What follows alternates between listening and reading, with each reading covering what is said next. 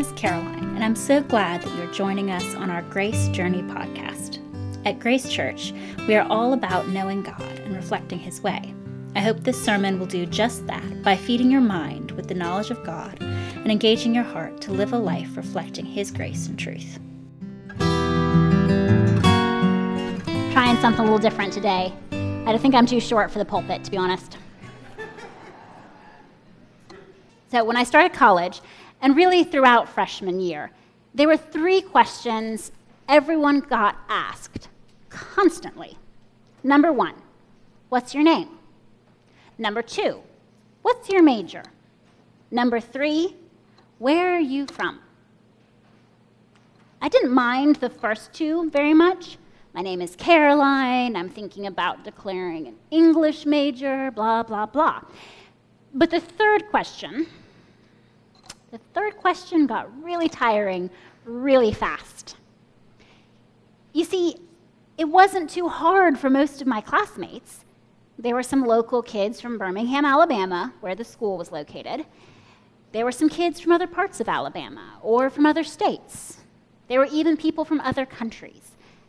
They all had straightforward replies. Some kids gave a more nuanced response. They would say, well, I grew up in such and such state, but my parents went to school here years ago. Or, I grew up here, but my family is from such and such place. But none of these were a good option for me. What was I going to say? If I just said, Kenya, that would lead to a handful of questions, and then an awkward silence because people didn't really know what to do with that. If I got more specific, it didn't really get better. I was born in Kenya, but I'm an American citizen. Well, we moved back and forth between Kenya and the U.S., but my parents are from the U.S. In fact, my mom's from Alabama. Well, actually, she was born in Boston and grew up in North Carolina, but she lived in Birmingham. But my dad's actually from Ohio. And they met in Oklahoma, and you get the picture. No clear geographic origin that way. I was not a fan of question number 3. It's funny, the markers of identity we use, the ways we say, this is who I am. In college, it was name, major, and place of origin. In adulthood, it shifts a bit. You get things like job, family, place of worship, maybe sports team, hobby, or political affiliation. In fact, I wonder what it would be like if you could get a group of people together and get them to introduce themselves by the most defining aspect of who they are. If there were some sort of magical way to get them to say exactly what it is. Picture it in your head for a moment. Maybe it would be some sort of cocktail party or barbecue, and everyone would be walking around, chatting with each other, getting to know each other. You know how those parties go. But the first thing each person would say to someone would be, hi, I'm so-and-so, and I am fill in the blank. Imagine with me for a second. Maybe you'd get some folks who would say things like, hi, I'm Greg, and I'm Jocelyn's husband. Or, I'm Judge McBride's daughter. Or something they're passionate about. I'm a stamp collector. Or, I'm a pianist. Maybe some people would define themselves by the brokenness in their lives. I'm a drug addict. I suffer from depression. My husband abuses me. Maybe some would talk about their dreams. I'm an aspiring artist, a future lawyer. Close your eyes for a moment. Imagine it. What would you say? I bet a lot of people at that imaginary party would talk about their hometown. Because even in our increasingly mobile world, geography and identity are tied very closely together. How much more so in biblical times? Israelites were commanded to identify themselves as descendants of Abraham, a wandering Aramean. Abraham's geographic mobility was a defining aspect of his descendants' self-understanding. And then, when they settled in the Promised Land, each tribe was allotted their share of land. Where you were from in the kingdom of Israel was an indicator of which tribe you were from, a marker of identity. At a more personal level, the land originally allotted to your ancestors was not just about tribe, it was about family. It was even about justice. Over and over in the Old Testament, we see people criticized by the prophets for changing the geographic boundaries of people's inheritance to defraud the poor out of their birthright. When Israel split into two kingdoms, your geographic home was no longer only a marker of tribe or of family, but also a marker of kingdom. Were you part of Judah, the kingdom that remained loyal to David's descendants, and less regularly to Adonai Elohim, the Lord Almighty, the God of Abraham, Isaac, and Jacob? Or were you part of Israel, the kingdom that broke off and created their own sanctuary and idols? Geography was inextricably linked with faith in other ways as well. Were you a Jew, one of the descendants of Abraham, the people of God who God had given this land to? Or were you an alien in the land, a foreigner that the law of Moses commanded should be treated well? Were you an invader or a conqueror from another kingdom? In our Old Testament reading, the prophet Amos has been called by God to confront Jeroboam, the king of Israel, and to declare the coming judgment on Israel. Amos is from Judah. He's outside of his geography, but he's still within the original kingdom God established. He is still within the people who claim to belong to Adonai Elohim, and he is pronouncing a message from God. The priest, Amaziah, a priest of Adonai Elohim, who should have been especially interested in any message from God, is instead offended by Amos's declaration of coming divine judgment.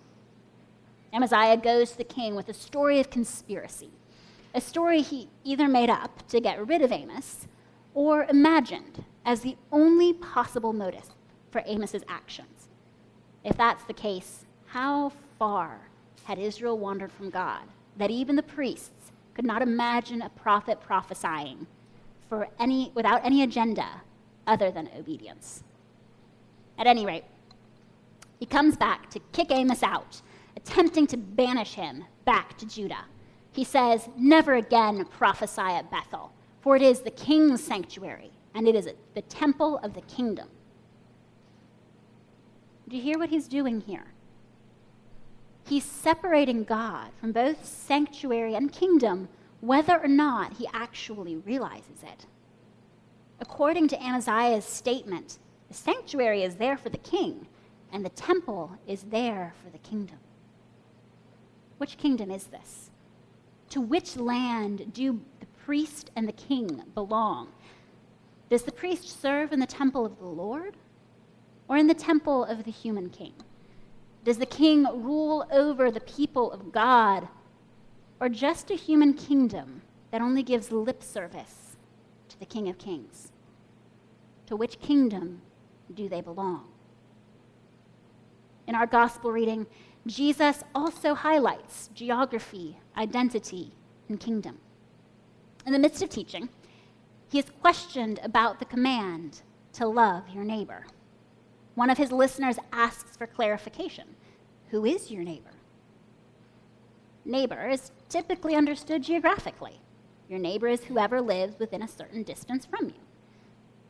But for Jews who have been raised to understand that they, as God's chosen people and heirs of the kingdom of Israel, were set apart, were superior, that would probably have seemed hard to believe. It would probably have seemed more likely to them that neighbor meant someone like you. Surely Roman invaders couldn't count as neighbors. And did women really qualify? We have Jewish devotional texts that taught Jewish men to thank God that they were not born a woman. But most importantly of all, surely only Jews would be neighbors. After all, they were co-inheritors of the covenant, fellow children of the wandering Aramean.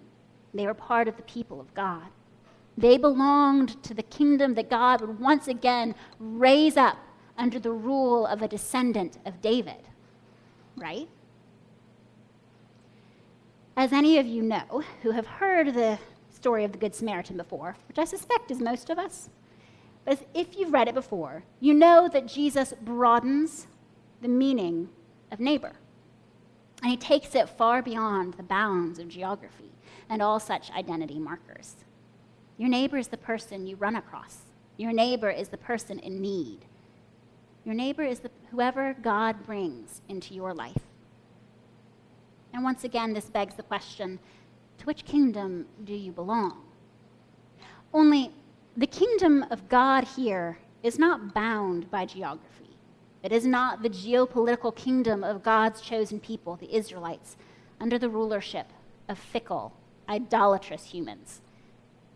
No, the two kingdoms here are the kingdoms of this world, with all their obsession with the temporal identifiers of geography, citizenship, ethnicity, language, and the kingdom of God, the kingdom ruled by the risen Christ, and peopled with the adopted children of God from every tongue, every tribe, every nation, and every land. The kingdom in which all people are treated as neighbors, and all neighbors are loved out of the superabundant overflow of the Father's love in Christ Jesus. To which kingdom do you belong? If you were back at that imaginary party and you were introducing yourself, what would your identifier be? Would it be that you were a Christian? Or would the single most determining factor of who you are be anything other than your relationship with God? To which kingdom do you belong? The kingdom where citizenship is free to you at the incalculable cost of the blood of the King himself. The kingdom that, like the prophet Amos, speaks devastating truth in love and in the desperate hope that it will reach a world bent on self-destruction. Or the kingdom that banishes the true prophets in favor of false teachers who speak words our itching ears long to hear. The kingdom that reaches out to the stranger and calls him a neighbor and heals him with no hope of repayment. Or the kingdom that asks, who really is my neighbor? Who am I and am I not morally obligated to love? I want you to do something. When you go home today, I want you to take some scraps of paper and a pen. And I want you to write down all your identity markers. If I were writing mine, I'd write things like woman, missionary kid, marrying Robert, sister, priest, and so on. And then I want you to arrange those scraps roughly in order of how much they influence you. Now, I know there's no clear hierarchy for a lot of things, but roughly in order. Some can be in clusters if you want. And then I want you to take another piece of paper, and I want you to write Christian, and then put it at the top of the list. What, if anything, would change in your day-to-day life if Christian were always at the top? If Christian was not just the most influential out of a list, but the foundation of the whole list? What would change? Would anything else be reordered? Would anything else be removed or added? If, when you're honest with yourself, you realize a lot would change, then this is your opportunity for repentance. Thanks be to God for his grace. He saves us even when we don't put him first. While we were still sinners, Christ died for us. But he doesn't want us to live like that. Repent. Ask for his help to change. Ask him to change your heart and your mind so that who you are in him is the number one most influential aspect of your identity. the foundation and structure of everything else. Before you are a citizen of the United States, you are a citizen of the kingdom of God. Before you are a member of the tribe of men or women, you are a member of the body of Christ. Before you're a lawyer or a dentist or a retiree, you're a follower of Jesus. Before you're young or old, or prefer not to comment, you are a child of God. Your identity is in Christ. You belong to the kingdom of God. My fiance, Robert, has had the really neat opportunity to meet some people who risked their lives to convert from Islam to Christianity. Many of them still live in fear of what might happen to them because of this. And Robert told me that one time one of these converts asked him, if you were on trial for being a Christian, would there be enough evidence to convict you? It's not that our works make us a part of the kingdom of God. There is no way we could earn that. It is that when our primary identity is as a part of the kingdom of God, it changes us. It changes our hearts and minds and souls. And as Jesus says, out of the overflow of the heart, the mouth speaks. When our hearts and minds and souls are transformed by the love of God, when our primary and foundational identity is as a citizen of the kingdom of God, then we will no longer ask, do I really have to love this person? And instead ask, who else can I love? Amen. Thanks again for listening. To find out more about what's going on here at Grace Church, you can find us on Facebook, Instagram, our website, graceocala.org, or, of course, on our campus here in sunny Ocala, Florida. Go in peace.